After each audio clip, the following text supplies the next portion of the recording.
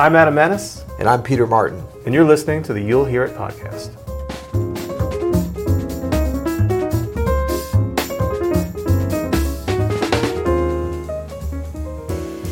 Today we're going to talk about the 7 best weird instrument players. Wait, what? Wait, there had to have been a better way for us to phrase this. Yeah, we should have taken more time to title this episode. What are you talking about? The 7 best weird instrument players. Yeah, now we're not talking about weird people that play instruments. We're talking about people who play weird instruments. So how should we say that then? No, I guess this makes 7 sense. best players of weird instruments. Oh, that's better. The 7 best players. Why did we think of that? Okay. 7 best players of weird instruments. That's better. So, but you get the gist of where we're going here, right? Yeah, I think so. So these are, maybe famous players, and occasionally they step into playing some crazy weird instruments. Yeah, because I don't know if any of these are going to be that's their exclusive instrument, because that would be weird. That would be weird. Yeah. Then they're just weird people. Yeah. Which, now that I'm looking at this list, about half of them are. So we're going to start with Steve Turre. And he is, of course, an amazing trombonist for years. I first heard Steve Turre in like the early 80s, mid 80s in New York at the Village Vanguard. I'll never forget this gig with Woody Shaw, who we should have mentioned yesterday in our trumpet episode. But we said we left plenty off. Steve Turre was with Woody Shaw and great trombonist. And I remember he came in after a trombone solo, Woody solo, and then he came back with something else in his mouth that was not a trombone. It was a giant seashell. That's odd. It was odd. Well, or weird. Oh, maybe we should change this to 7 best players of odd instruments. There you go. Oh, this is a work in progress. Sorry, whatever you see this title as, just know that that's what we eventually landed on. Yeah, we learned. It takes us a while. That's right. Yeah, so it was odd, but it sounded really good. I mean, it was. They worked it into the thing. Mulgrew Miller was playing piano, and I mean, I couldn't imagine it being pulled off any better. I know he's done it quite a bit over the years, and really, gets different sizes and stuff, and knows how to use them. So, way to go, Steve! That's awesome. Well, my first one, my number 2, is an album of Hank Jones playing the electric harpsichord with Oliver Nelson. This is an album called Happenings. And it sounds exactly how you think it's going to sound. It's all like kind of mid-60s, groovy, kind of, Right. But actually, Hank Jones is killing on this electric harpsichord. Does it sound electric, or does it just sound like a loud No, harpsichord? I mean, it sounds like that Monkees electric harpsichord vibe. That's right, the Partridge right. Family electric harpsichord That's right. vibe. But it's Hank Jones playing it. It sounds great. Yeah. But it's a very strange thing to hear. And he's such a great player and does such cool stuff on it that I think it's actually worth checking out. Hank Jones is so great. I'd love him even if he was playing the electric harpsichord, which he apparently was. Here are some titles of songs from the album Happenings that I think will tell you exactly how it sounds. Boardwalk Samba. You know how that's going to sound. Lullaby of Jazzland. Cul-de-sac. Ooh. That was like a new concept in 65. Oh, Yeah. Get with the suburbs for your cul-de-sac. Yeah, and Fugue Tune. They kind of put a classical spin on that one. A little fusion. That's right. Pre-fusion. Prusian. Good. Okay, so number 3, I'm going to go with Bobby Hutcherson playing the marimba. Now, we're not going to call the vibes a weird or odd instrument because, I mean, it is odd, but it's not that unusual, and it's certainly a primary instrument. Maybe this should be 7 best players of secondary instruments. See, we got a lot of different titles. But well, we can get way into that. But Bobby Hutcherson played the marimba. I don't know how much he did. I mean, he did it, I think, throughout his career, but I remember seeing him do it a lot of these stories are about the Village Vanguard. I'm thinking about that kind of mid-'90s where he had the vibes lined up and the marimba.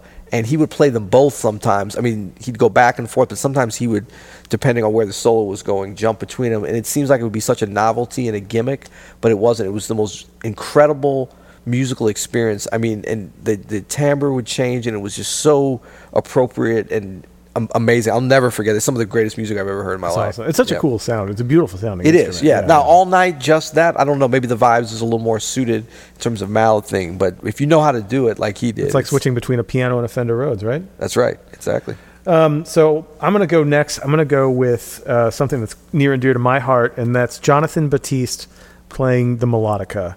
And that's because I often play a melodica, especially in my band, the 442s. I play melodica all the time because sometimes the piano is a little too thick for all the string instruments, so I find that it kind of fits in there with it, and it's just really fun. You don't think that instrument sucks a little bit? Yeah, it sucks a little bit, sure, yeah, but it is really a fun thing to play. Yeah. So I understand Jay Bat's affinity for wanting it. to play it. Yeah, Yeah, exactly. and I mean he's really, he's taken one of the best elements, and I've seen you do this too, and that you can physically move around, a la the Dookie stick with George Duke, Right. that you can get some little bit of mobility going on. And I mean, Jonathan coming from New Orleans and with his band, he loves getting to almost like a street parade kind of vibe on some of his gigs, and that's a cool thing you can do with that instrument. It's true. Yep. So I'm going to go now with one that I actually have.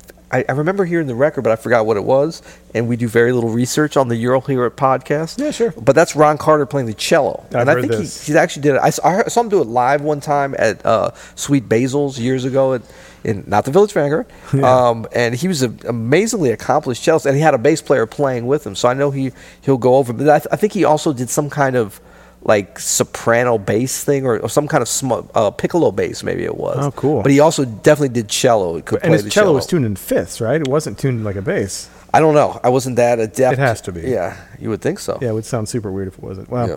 It sounded super weird, actually.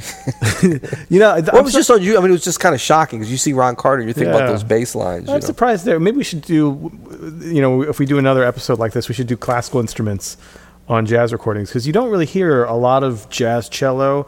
Yeah. I was thinking, I've actually saw this video on YouTube randomly the other day of this player in Europe who was like burning jazz musician that plays the French horn. Yeah. And I was like, that is such a cool sound. Why don't you hear that? It must be super hard to do. That's all I can think. Right, But right. anyway, that's kind of interesting thing. Actually, I'm just looking here now. He did some cello on. Nope, sorry, that was a different record. And I don't want to give it away till the next one. I guess I could jump to the next one, even though it's not my turn. That was going to be McCoy Tyner on harpsichord. Do it. Go ahead. And so that, I remember, I was like, yeah, I know Ron was on there, but he's not doing cello. But McCoy played harpsichord, and I think he played celeste, too. Is it celeste or celesta? Yeah, As celeste. well, and piano on Trident. And Trident's a great record. It Yeah. is not like a gimmick thing. And, you would think that McCoy Tyner would just, like, bruise up. I mean, you wouldn't want to pull like a dainty old Baroque harpsichord out. It's going to need to have a little bit of strength from McCoy, but he's going at it. Well, since you just mentioned the celesta, I'm going to call an audible here, and I'm going to throw in a What? bonus. Okay. This will be like number 6.5. What? And this is Thelonious Monk on the celesta. That's one of my favorite Oh, right, auxiliary. right. I mean, because he's so childlike in his approach and like Yeah. this, and so you add the celesta, which is, if you don't know what celesta is, it's the Dance of the Sugar Plum Fairies instrument. It's the Harry Potter instrument. It's a keyboard instrument that is basically a keyboard glockenspiel. Like Yep. it's orchestra bells that you.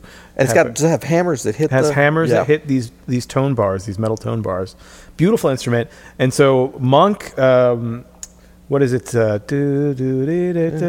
I think it's Brilliant Corners. He does Ruby My Dear solo piano with the celesta. It's just gorgeous. Yeah. But it still sounds like Monk, which is so It does. interesting. I know. Yeah, his voicings and everything, he fits them on there. So I guess we're up to number 7. That's right. And so we talked about this one. We wanted to go a little bit, a different kind of weird. This is Michael Brecker, the great Michael Brecker, on the Iwi. Yeah, I like that actually. I love it. And actually, it's not that weird, but the name is weird. So The we had to Iwi include it is weird though. The Iwi is weird. It's a little weird. It looks weird. It doesn't sound. It sounds great. It sounds good, but it sounds weird. It does sound weird, but it really the name is weird. The Iwi. It's like ew. I actually love it, man. There's a great saxophonist who's in Kansas City named Matt Otto, who comes over here to St. Louis and we'll hang out and sit in on some stuff. And he plays an Iwi occasionally, and he can do the bass on it, and he really makes that thing sing. It's a fun thing to play with. It's a MIDI controller. Yeah, as it's well, basically right? just like a wind. I mean, it's an electronic wind instrument. Right. It's Iwi. I mean, Bob Minster. I love the way Yeah, he plays it. yeah.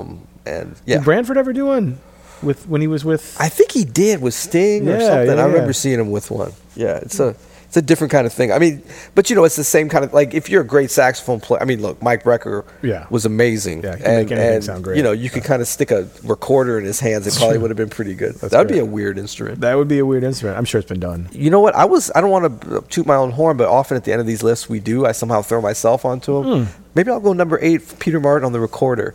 Back in the day, I was kind of known as. I mean, my chops are still up too. Come on, No, I'm can't- serious. I can play that bad boy in tune. My fingerings are really good. I'm pretty good. Really? Yeah. All right. That's the next episode of You'll Hear It. 7 minutes of Peter Martin playing the recorder. Hello. All right. Come back tomorrow and you hopefully won't hear that.